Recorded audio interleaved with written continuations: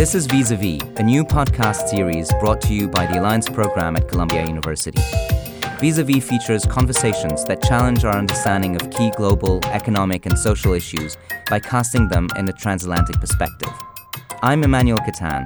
I head the Alliance Program, a partnership between Columbia University and three French universities, Sciences Po, Paris 1 Panthéon-Sorbonne, and École Polytechnique. Every episode, I sit down face-to-face with, or as we say in French, vis-a-vis, some of the most insightful thinkers on both sides of the Atlantic. I hope you enjoy our conversation. This episode was recorded in front of a live audience at Sciences Po Paris on March 13th, 2023, on the occasion of the 20th anniversary of the Alliance Program. Welcome to all of you.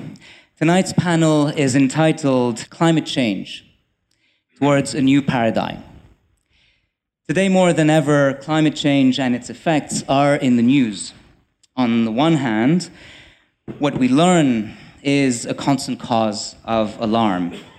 The number and the intensity of hurricanes is on the rise. Forests the world over are decimated by wildfires. And communities in low-lying lands like Bangladesh are devastated by floods. Many countries are not keeping up with their zero-carbon commitments, and investments in fossil fuel continue.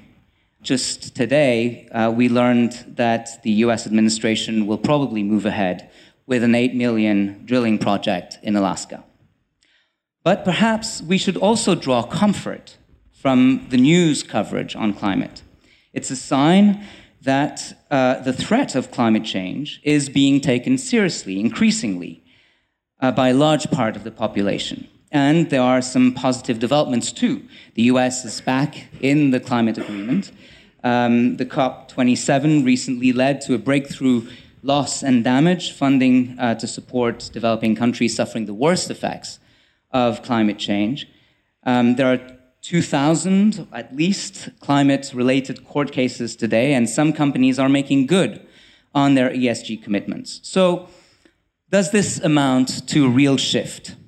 Have we finally reached a tipping point in our collective determination to fight climate change? Will historians of the future say the 2020s was the decade where humanity started walking away from the precipice? To disentangle those questions, we are privileged today to have a powerful panel of thinkers and experts. Let me introduce you to them very briefly. Professor Joe Stiglitz, you're a professor at Columbia University. You're the co-chair of the high-level expert group on the measurement of economic performance and social progress at the OECD, and the chief economist at the Roosevelt Institute. You were awarded the Nobel Memorial Prize in Economics in 2001. Your accomplishments are too many to cite, but you are the author of numerous books, including, most recently, People, Power, and Profits, Rewriting the Rules of the European Economy and Globalization and Its Discontents, Revisited. Professor Laurence Toubiana, you are the CEO of the European Climate Foundation and a professor at Sciences Po. Before joining ECF, you were France's climate change ambassador and special representative for COP21, and as such, a key architect of the landmark Paris Agreement. From 1997 to 2002, you served as senior advisor on the environment to the French Prime Minister Lionel Jospin. You founded in 2002 the Paris-based Institute of Sustainable Development and International Relations. Mireille Girollet-Assouline, you are a professor at Paris 1 Panthéon-Sorbonne University and at the Paris School of Economics. Your research and expertise are in environmental economics, taxation, and its economic effects, policies for curbing greenhouse gases, corporate, social, and environmental responsibility, and the political economy of the environment. And finally, last but not least, Professor Patricia Criffo. You're a professor of economics at École Polytechnique. You are also an associate research fellow of Cyrano in Montreal, of the Institut Politique des Politiques Publiques, and the Institut Louis Bachelier. At École Polytechnique, you are the director of the MSc in Economics for Smart Cities and Climate Policy, the research initiative for Sustainable Finance and Responsible Investment, and Deputy Director of Energy for Climate, the Interdisciplinary Center. Professor Stiglitz, let me turn to you first, and let's start with probably one of the biggest questions today concerning the developing world. We know that climate change has a disproportionate impact on poor countries. For example, 95% of victims of natural disasters are in developing countries, and the cost of these disasters to those countries is 20 times higher than for rich countries. Last November, the COP27 conference concluded with the historic decision to establish a loss and damage fund to help developing countries cope with energy transition. What impact will this decision have on developing countries? And do you think that it will succeed somehow in creating a level playing field between rich and poor countries? So first, let me say what a pleasure it is for me to be here. Now, as an economist, I hate to say it's all about money. It's not all about money, but money is really important. And we haven't given the money that we promised for adaptation and mitigation, and now creating another fund where we say we'll give money. If we haven't given to the first two, why do we believe that we'll be money for the third? So right now, there are more emissions coming from developing countries than developed countries. But it's really important for those in the developed countries to realize that no matter what we do to get our emissions down to zero, it won't solve the problem of climate change, which is a global problem, unless we get the developing countries and emerging markets on board. And I think admitting that we had some culpability for where we are was an important step in getting them on board. Mm-hmm. But the real issue going forward is the money. But it's not the only issue. Meeting our goals of addressing climate change is going to require knowledge. And one of the problems has been the intellectual property regime, which restricts access to knowledge that would enable those in developing countries and emerging markets to go further in reducing their emissions. In the Rio Agreement, there was a recognition of the importance of this, a notion of compulsory licenses, which we have in the context of health. But the health of the planet is every bit as important as the health of individuals. But the United States and Europe have consistently tried to forget about those obligations in the sharing of knowledge.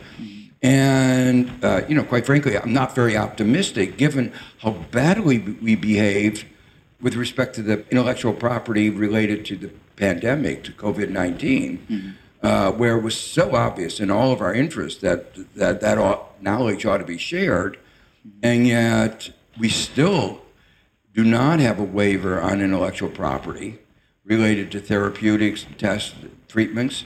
Mm-hmm. Thank you so much. And I mean, this was, of course, COP27. Professor Toubiana, you were, instrumental in creating the Paris Agreement at COP21. And so I'm wondering, in terms of achievements, this global framework that was created to avoid catastrophic climate change by limiting global warming to below 2 degrees, nearly 9 years on, what is your assessment of the success of the Paris Agreement, and has it been a turning point in the world's recognition of the urgency of climate change? I think that Paris Agreement has a turning point, which I believe, not because she's my baby, but of course, sometimes we are a little bit too proud of it, but the governance of the global system, it's very, very fragmented. You have whatever happened in the World Bank or IMF or elsewhere. You have many governance systems with different objectives. The Paris Agreement, beyond the commitment of the parties to deliver, which they are deliver very slowly, but they are delivering partly. I will come back to that. has played a role to unify the reference of the objective of a system which is by nature very fragmented. And when I see the youth demonstrating in the street, as well as CEOs of companies, of banks, or of course governments and international institutions referring to Paris Agreement, I think that's a very big value. Now, of course, the problem is implementation of this commitment. I do think that on one side, things are working. Now 90% of government has committed for net zero emission by 2050, which was unimaginable before Paris. And it is in the Article 2, of course. It was a major shift of understanding and representation of what climate change means. It's so totally different what we agreed in 1997 in Kyoto. It was incremental in 1997. It was every country in 2000 in COP21. Now we are just, it's too slow. If we had had the Paris Agreement 10 years before, maybe in Copenhagen or even before, I think we will be probably relatively okay. But we have been so long in designing with so much conflict between North and South, so much willingness, of course, on the oil and gas sector to block any negotiation. So we have been delayed in the compromise we got. And now we have to accelerate with a rhythm which is, of course, very roaring, which should be decreasing emission by 7% a year. EU at the max, it was a relatively good result last year, was 2.5 of emission reduction. US has gone up. China has plateaued, yes, last year. So we may need to revise the governance of this agreement to have accountability in every place. That's why I'm very interested in your point of view, how we can make companies really accountable, not voluntary commitment, but seriously. How we can have the World Bank really responding to the challenge. Thank you. And this is a great segue into my question to you, Professor Chirolo-Assouline. In terms of actions to combat climate change, carbon pricing is a very potent tool. Is there a correlation between carbon pricing and economic growth? And how important is carbon pricing generally to making a real dent in reducing greenhouse gases? Carbon pricing is an essential tool. The issue is that carbon emitters don't take into account the effects of their emissions. What do they take into account? Only their private cost. And so, if it is not costly to emit carbon, there is no reason to reduce the emissions. And this is the basic principle of carbon pricing. But these prices, because there are market prices, are very volatile. For example, 1 year ago, just after the Russian invasion of Ukraine, the European price on the carbon market fell below 60 euros per ton. It was at 100 and it fell. It fell again in September. It is now again at 100 euros. This is an issue because if you want that carbon emitters anticipate and make their strategies accordingly to this carbon price, if these prices are not stable, this is a real issue. Another point I would like to make is that these prices apply only to a fraction of the emissions concerned. For the European Union, the carbon market applies only on the industry and power generation. Nearly 40% of European emissions. To your other question, is there a correlation between carbon pricing and the economic growth? For sure, it is easier to implement a carbon price in a wealthy economy. This is perhaps the only correlation I see. People or firms were very afraid of carbon pricing, saying that it would decrease their competitiveness and it would be bad for the economy. But I will take the Swedish example. In Sweden, since the implementation of this carbon tax, the GDP growth was 83%, and the CO2 emissions decreased by I think more than 35%. And so you see, carbon pricing may be very efficient in reducing emissions without impeding economic growth. Everything depends on the way you implement this policy. I mean, another tool that you have in the toolbox to impact climate change is ESG. And I'd like to turn to you, Patricia Criffo. So ESG refers to environment, society, or social and governance. It's an increasingly popular way of measuring a company's impact on the environment, on social equity, and corporate governance. There's a new practice in some companies to implement ESG contracts, which are included in CEOs' packages. Performance on ESG objectives are reflected as well in companies' annual reports. What is the real impact of these measures? I mean, when you have, ESG in the contract of a CEO, does that really incentivize the company to take real steps to reduce carbon emissions, or is this simply window dressing? I mean, money is really a way to incentivize. The question is it window dressing or not? First of all, let me just highlight that around the world, 1/3 of the companies worldwide listed on the stock market, but also smaller size companies, implement such kind of ESG bonuses policy. So it's a real rising phenomenon. So we can be skeptical, okay? We can say, okay, is it greenwashing or not? Let me take a few examples. What form does it take? Apple, in the Silicon Valley, has decided that 10% of its top executive bonuses would be based on ESG factors that should be well measured. But in Europe also, the Deutsche Bank, for instance, that's very interesting, that banks also do that, has decided to implement such kind of policy. There are some differences between short-run and long-run bonuses. Unfortunately, most of the indicators, most of them are based on social performance, but for long-term performance, most of the companies implement such kind of bonus based on environmental performance. So there's some hope in this. Once the company is really sincere, when it's put in place a consistent framework, it works. It seems to work. For some people, these incentives are not necessary, and increasingly, particularly in Europe, there is talk of degrowth. So this is a new notion. And I'd like to have your take on this, Professor Stiglitz. The idea is that in the face of the existential threat that climate change poses for humanity, focusing our efforts on sustainable growth and energy transition will just not be enough. The entire model of capitalism and the premise on which it's based, the premise of growth, needs to be rethought. Do you agree? And can indeed achieving net zero emissions be compatible with sustainable economic growth? I want to make a couple comments on a few of the other remarks that have been made.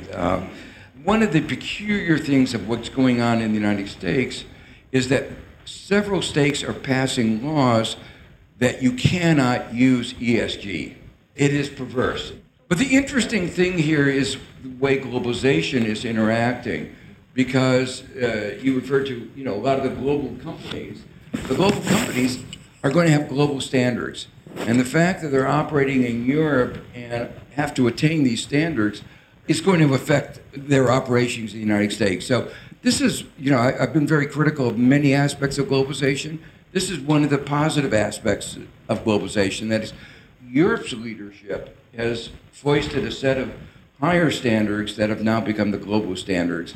Now, to answer your question about degrowth, I don't think that's the solution for a couple of reasons. First of all, there are a lot of people in the world, we may feel this here or in New York, do not have adequate food, health care. We cannot tell the developing countries, you can't grow. Secondly, I think part of the answer to climate change is innovation. It's decarbonizing the economy that we have. Again, I don't want to sound self-interested here, but that's about the knowledge business. And I actually think, Nick Stern and I have written a paper on this recently, the pursuit of the green agenda can be the basis of real economic growth. I mean, just think about one of the bases of growth is increases in productivity. The reduction in the cost of energy from the reducing the cost of producing renewables is an enormous savings of resources. And that means that we can have more output with less input. So I think that the degrowth agenda hasn't really focused on what our objective should be. We have to have a world in which we have zero carbon. We also have to have a world where we're going to have greater equity and address the problems of poverty in the third world. Right. Professor Tubiana, Professor Stiglitz just raised the very important issue of social justice and equality. The 2018 Yellow Vest movement in France showed that energy transition measures could not be successfully implemented without popular support, and particularly that social justice really had to be at the heart of the equation. How do you balance social justice and policies aimed at carbon emissions? How do you make sure that they are not incompatible, but that they basically respond one to the other? The problem is we have based all the economic growth, and that was knowledge is absolutely crucial, on an extractive model. Even now, the green economy is struggling to not be an extractive economy. Now, a new type of minerals and not oil and gas, but it's still an extraction of natural resources. And this has a limit. This has a limit. In particular, if we want to have everybody having access to quality food, health, housing, we cannot just think that we can continue with the extractive model and replacing also drilling by mining of copper or cobalt or lithium everywhere on the planet. So I think we have to rethink the way we are working. And we have, through technology, many, many possibilities. Just recycling, for example.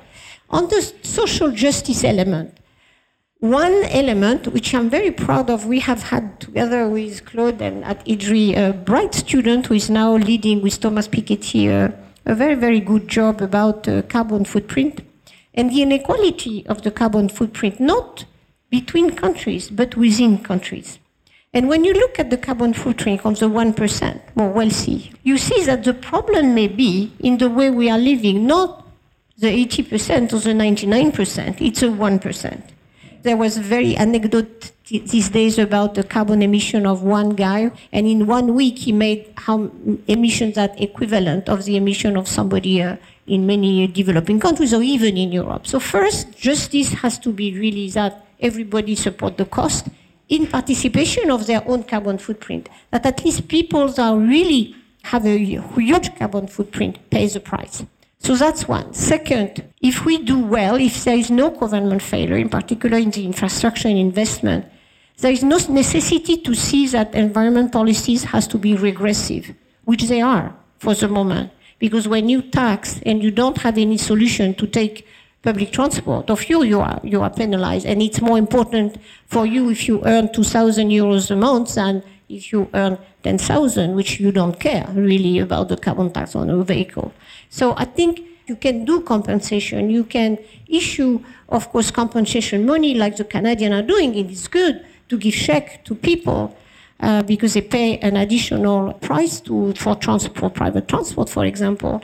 And finally, look at the food issue, which is not only the yellow vest problem, but was, and it is now in France, for example. Access to healthy food is super expensive.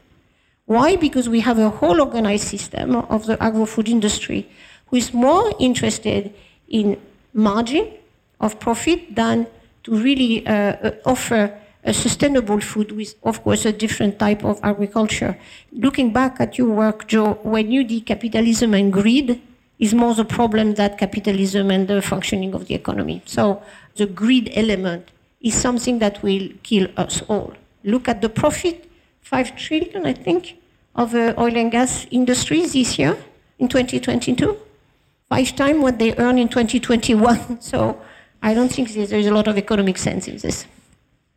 Professor Chirola-Souline, one question really about incentives, and sometimes incentives, it seems to me, can have unpredictable effects. So the US Inflation Reduction Act, which is essentially an environmental act, will invest $370 billion of government support into renewable energy technology, which is fantastic.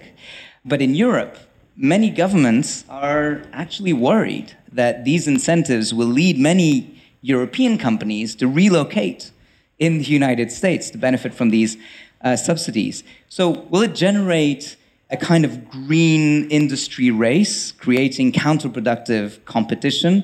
And how do you avoid putting certain countries at an unfair advantage when you create those kinds of incentives? In this passage of the Inflation Reduction Act, the good news is that after 4 disastrous years of absence of climate change policy in the United States, now things have really changed. This plan shows a real willingness to engage effectively in the energy transition. The less good news is that a large part of this aid is conditional on the local content of production. And this is protectionism. These incentives are in danger of driving many European companies to the US. The amount of subsidies is very huge, but you have to compute it per year. And on a yearly basis, they are twice lower than in Europe. And so if we observe relocation of industries from Europe to the United States, I think it will not be due to this Inflation Reduction Act, but more to the low price of energy in the United States. And another point I would like to make, the real competitors here are not really European industries.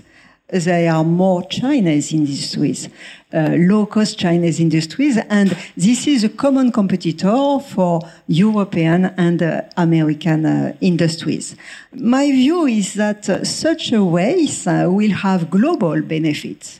If power generation, both in the United States and in Europe, is increasingly green, knowledge will increase, positive externalities of knowledge will benefit also to developing countries, and I think that such an industry race is not a bad thing. Economists may think that if research and development expenditures are in excess, you may have duplicate efforts. I think that this is not a big deal, and we should have more beneficial impacts than detrimental ones. It remains for me really to thank you. Thank you for a rich and inspiring discussion.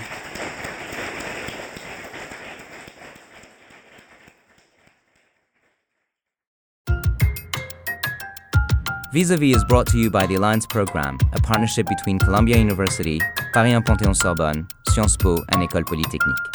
This podcast is produced by Monica Hunter-Hart and Abdelbasid Ali, and I'm Emmanuel Kitan. Special thanks to Michelle Wilson and her colleagues at Columbia Libraries. If you like what you hear, please leave us a review on your podcast platform. If you're interested in learning more about the Alliance Programme and how we support academic exchanges, research, and collaboration between the US and France, please visit us at alliance.columbia.edu or follow us on Facebook, Twitter, and Instagram. Make sure to subscribe wherever you get your podcasts. Thanks so much for listening.